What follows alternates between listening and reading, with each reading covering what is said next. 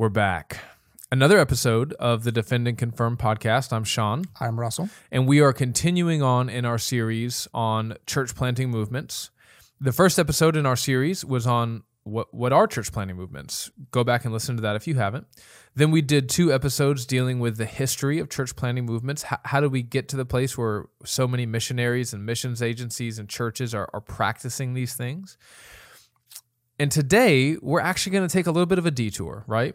That's right. Our plan was to jump right into our critique of church planting movements. But in light of some of the feedback that we've gotten from the first 3 episodes, we think we need to pause and address some of that feedback, which is somewhat atypical of us. We're not really in the business of listening to what people on the internet have to say about our podcasts and then coming back and picking a fight with them and using an entire episode to say, we're right, you're wrong. But there's something about the nature of the feedback that we've gotten about the first 3 episodes that we thought uniquely merited a response. Yeah. Right? So, Russell, can you elaborate on that? Yeah, well, the first thing I'd say is we're not really going back and saying, well, you said we're wrong. Here's all the reasons we're actually right. Yeah. What we've noticed is a pretty interesting phenomena. What we have is a whole bunch of private messages and Facebook comments and YouTube comments, which we normally get from our episodes. Some positive, some negative. Some positive, some negative. But in this particular series, there is a split. And this split, there's 2 spectrums here, two ends of the same spectrum. Okay. We have a bunch of people saying, hey, I used to be involved in this multiplying movement stuff. I was a missionary with the IMB. You guys are nailing it. Mm-hmm. Everything you're saying, it's what they taught. I got uncomfortable with it. I had to get out, and they blackballed me because I disagreed. Yeah, thank you for speaking up. Yeah. On the other end, we have people who are saying same thing. They got the same credentials. I was a missionary, or I'm using these methods all over the United States. You're misrepresenting church planting movements, disciple-making movements. Yeah. None of my friends believe any of the stuff that you're saying from these quotes, from these authors. Mm-hmm. This is just not what we do as movement practitioners. So really, they're saying that we've set up a straw man. Yeah, that we've set up a caricature of what church planting movements are just so that we can tear it down and look good on the internet. But what's so interesting about this is that split, that we can get 2 different groups of people with similar backgrounds, experienced groups of Christians who are looking at our podcast series and saying, that's exactly right, that's what I saw, or that's nothing like what I saw. And we think that we can, in this episode, explain that split. That's okay? right. So let's just start with the idea that we think that both camps are telling the truth. Yeah, I don't think anyone's being dishonest with us. Yeah. But that doesn't mean one camp isn't a little confused. A lot. Maybe a lot confused. Yeah. But yeah, we want to explain why we're seeing this split. And the 10,000-foot answer to this is really simple. Yeah. You have missionaries and evangelists who've read the original source material on church planting movements and disciple-making movements, took all of it, the theology that came with it, and they ran with it. Mm-hmm. And they taught other people that stuff. And then you have another group that's maybe heard about multiplying movements secondhand. Yeah. Or they learned it from someone who had really kind of tempered down some of the weird theology and some of the egregious statements of the original authors and kind of repackaged it in a more palatable way and then taught it to others.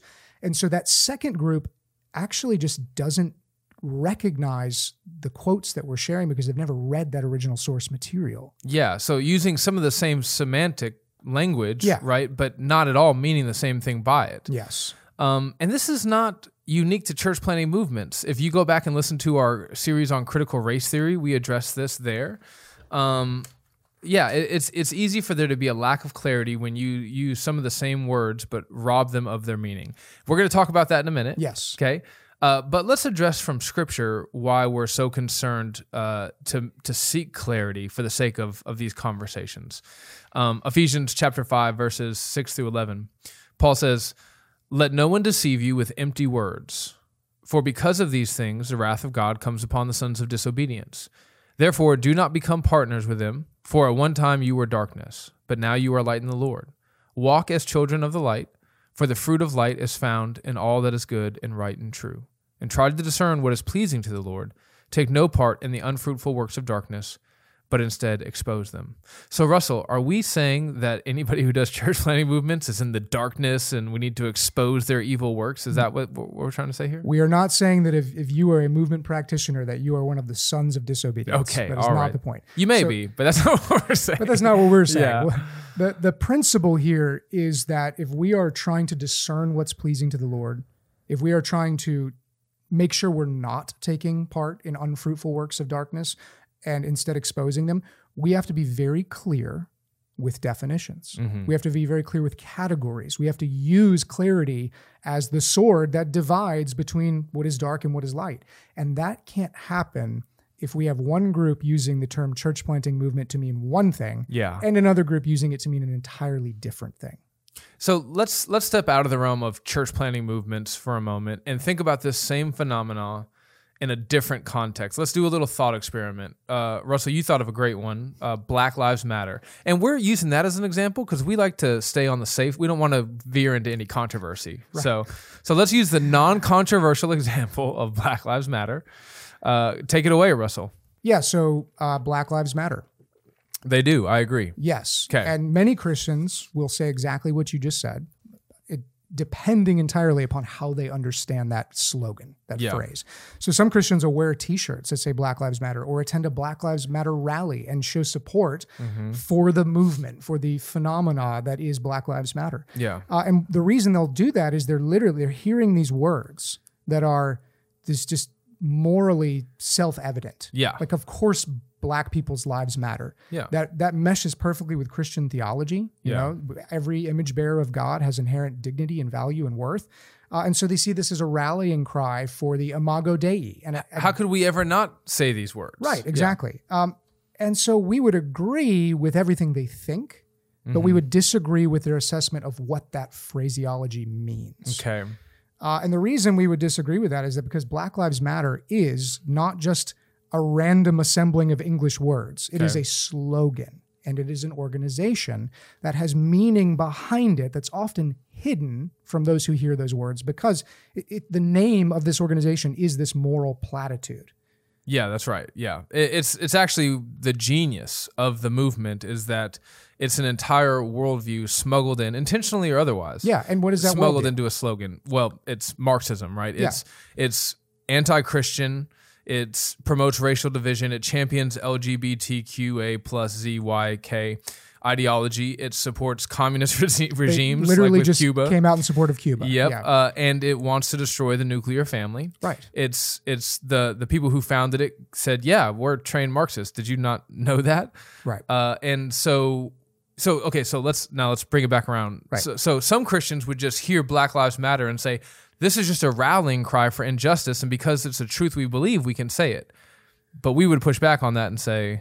Yeah, well, imagine we did a podcast series, and we started quoting the founders of Black Lives Matter, reading from their website, talking about their agenda, their anti-Christian, pro-communism attitudes and vision for society. You would have Christians who came back and said, you're misrepresenting Black Lives Matter because that's not what me or any of my friends think about it. And we would say... Sorry, you may not believe that the nuclear family should be done away with, but I mean, they cleaned up their website recently, but up until like 2 years ago, that was one of the main things that they pushed. Right? And so the real question here is, do we allow an organization and a paradigm and an ideology like that to define itself, or do we just get to define it however we feel? Right, yeah. So when somebody says church planting movements... right? Somebody who is not at all familiar with David Garrison or all the trademark terminology and the history in India, they may go, church planting movements. Right. All of those three words are good. They're even better together. Right. Right. But you don't get to detach that phrase from what it means in seminaries and missions organizations in 10,000 places in India, right? Yeah, and that's a very important point, which is to say that we're not dealing with a generic term.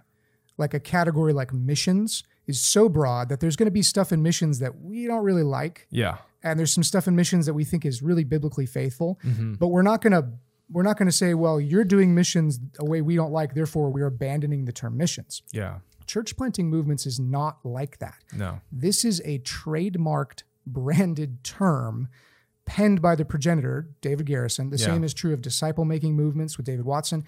And if you have any questions about this, go out and try and publish a book called Church Planting Movements and watch how fast you get a cease and desist from his lawyers. Yeah. This is not a generic missiological term. This is a very unique and very specific paradigm that he has packaged and he has taught for 20 years now. Yeah. So let's get back to that feedback we've been receiving from people, right? Some of the people who are most upset with us, who feel like we're slandering them, like we're building a straw man, they think that because in their mind, when they hear church planting movements or multiplying movements, or when they hear us describe certain methodologies, they say, oh, I don't believe any of that stuff you're saying. And we just say, you may not believe it, but that is what you're part of. But now here's a necessary clarification. It's not just you're semantically appropriating this language. It's also that the methodology that you're practicing is loaded up with all of that stuff. Yes. Yeah. And can we come back to that in a second? Yeah, I got ahead of us. No, that's all right. So the reason I want to pause is because I've actually gotten to talk to some of our listeners, even one guy locally who's head of the No Place Left Huntsville organization. Just sat down, grabbed coffee, and we talked about this. When I ask these brothers, what do you think it means to be a movement practitioner? The kind of answers I get are somebody who's intentional about making disciples, somebody who's intentional about equipping those disciples to be able to go out and make their own disciples and to plant churches, and an emphasis on methods that'll make sure that happens. I think I agree with every one of those That is points. literally just should describe every faithful Christian. Yeah. So now we're back to taking the label church planting movement, pulling away from that what is just normal Christian behavior, and then calling that and then church keeping planting. the same label. Yeah. When church planting movements, church planting methodology from David Garrison, disciple making movements, they mean so much more, and the things that they mean are so much more insidious than mere Christian faithfulness in making disciples. This is exactly what we said on the critical race theory series, right?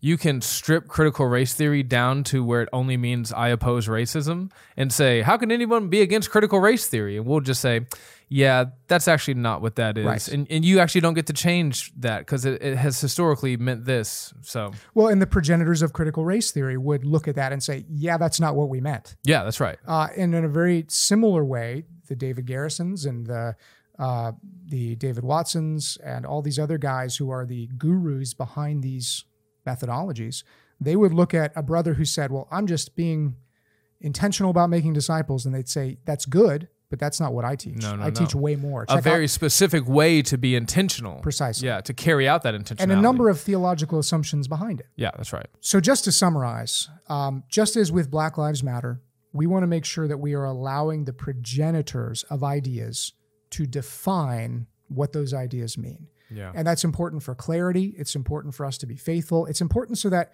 you may call yourself a church planting movement practitioner and not agree with half of what David Garrison teaches or David Watson teaches, and yet you may unintentionally be encouraging brothers to go out and find those resources and follow them completely. Yeah. At the same time, you may be thinking to yourself, well, Russell, words can mean all kinds of things. Shouldn't we take English isn't a dead language, right? Yeah. Shouldn't we just allow these terms to change meaning as over the years people adopt parts of these practices and kind of manipulate them so they're more palatable? And to that, I would just say you would never accept that argument in any other instance. Give us an instance. Okay, so when an atheist says, I reject Christianity because Christianity teaches blah, blah, blah, blah, blah, child abuse and the patriarchy and genocide. And we would say, actually, you don't get to define Christianity. Yeah. The Crusaders that you're citing as slaughtering Muslims don't get to define Christianity. Yeah. Jesus and his apostles get to define Christianity through Scripture. We would say the same thing of the term evangelical. Okay. The term evangelical really just means gospel-believing Christian. Yeah, that's right. And yet today that term has gotten to mean a lot of other things, particularly of secular critics. Yeah, a white block of American voters. Yes, exactly. And many of whom don't even believe in God. Yeah, right. And so we would say, you don't get to take our word and change it into something else. We're going to fight for that. As the progenitors of that term, Christians get to define it. Yeah. And so we would think our listeners would agree with that, and we're just asking you to be consistent. Yeah. So back to the point you made. Okay. tools. The point is, we're not just trying to get you to clean up your language and put the right labels on the right boxes. Though that would help. That would help. And in many ways, that's the first step, right? Yeah. We have to clarify our terms before we can have a productive conversation. But we also want our listeners to understand that even if you change your terminology and you still practice some of these tools exist the way that they do for theological reasons. Yes. It's the theology that gives them the shape that they're in. That's right. And it's bad theology. Yeah. If you think about like the mold to create the wrench, right? Mm-hmm. The mold that creates the tool in your toolbox for the way you are doing missions is casted. It's cast by someone who has a particular theological vision, a particular understanding of conversion, a particular understanding of how you should evangelize in light of that understanding of conversion. And these tools are not neutral. That's right. So if you're listening to this and you think, okay, but I'm a big fan of obedience-based discipleship, like what David Watson teaches, or the person of peace model, like T4T teaches, or the various different discipling curriculums you can get from No Place Left. Remember that these tools, though you may not be intentionally adopting the theological values of a guy like Jeff Sundell or David Watson, like you're not going to believe the same thing he believes about Matthew 24 and that we can bring Jesus back through our missionary efforts. You reject that. Well, you're still using tools he developed because he did believe that. Mm-hmm. And those tools, 2 generations removed from him, more downstream from him, don't lose.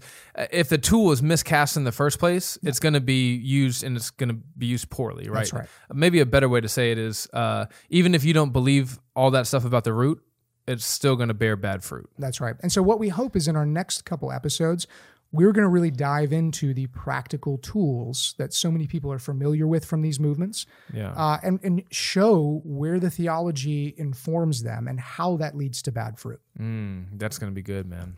So in summary, if you are listening to or watching our episodes and your blood pressure is just going up and you're like, that's not me, that's not us. Caps lock. Right. We don't believe that. That's nonsense. We would just want to encourage you to consider that you may be downstream from stuff that you don't necessarily understand. And we would, in all humility, encourage you to listen to what we're saying here so that you can have a better understanding. Yeah, that's a good encouragement. And I would just add to that the charge that we are misrepresenting these methodologies. One of us is. Me or you? Well, I mean, if you're looking around and you believe, you practice these methodologies, you call yourself a disciple-making movement practitioner, and the things we're saying sound so foreign to you that you can say we're setting up a straw man, there's a really good chance you're misrepresenting what these things actually teach. That's a good point. Yep. So, and that's a good place to end. End on a strong note, my friend. Next episode, we're going to be back with part 1 of our critique of church planting movements. That's right. Signing off for Defend and Confirm, I'm Sean. I'm Russell. Goodbye.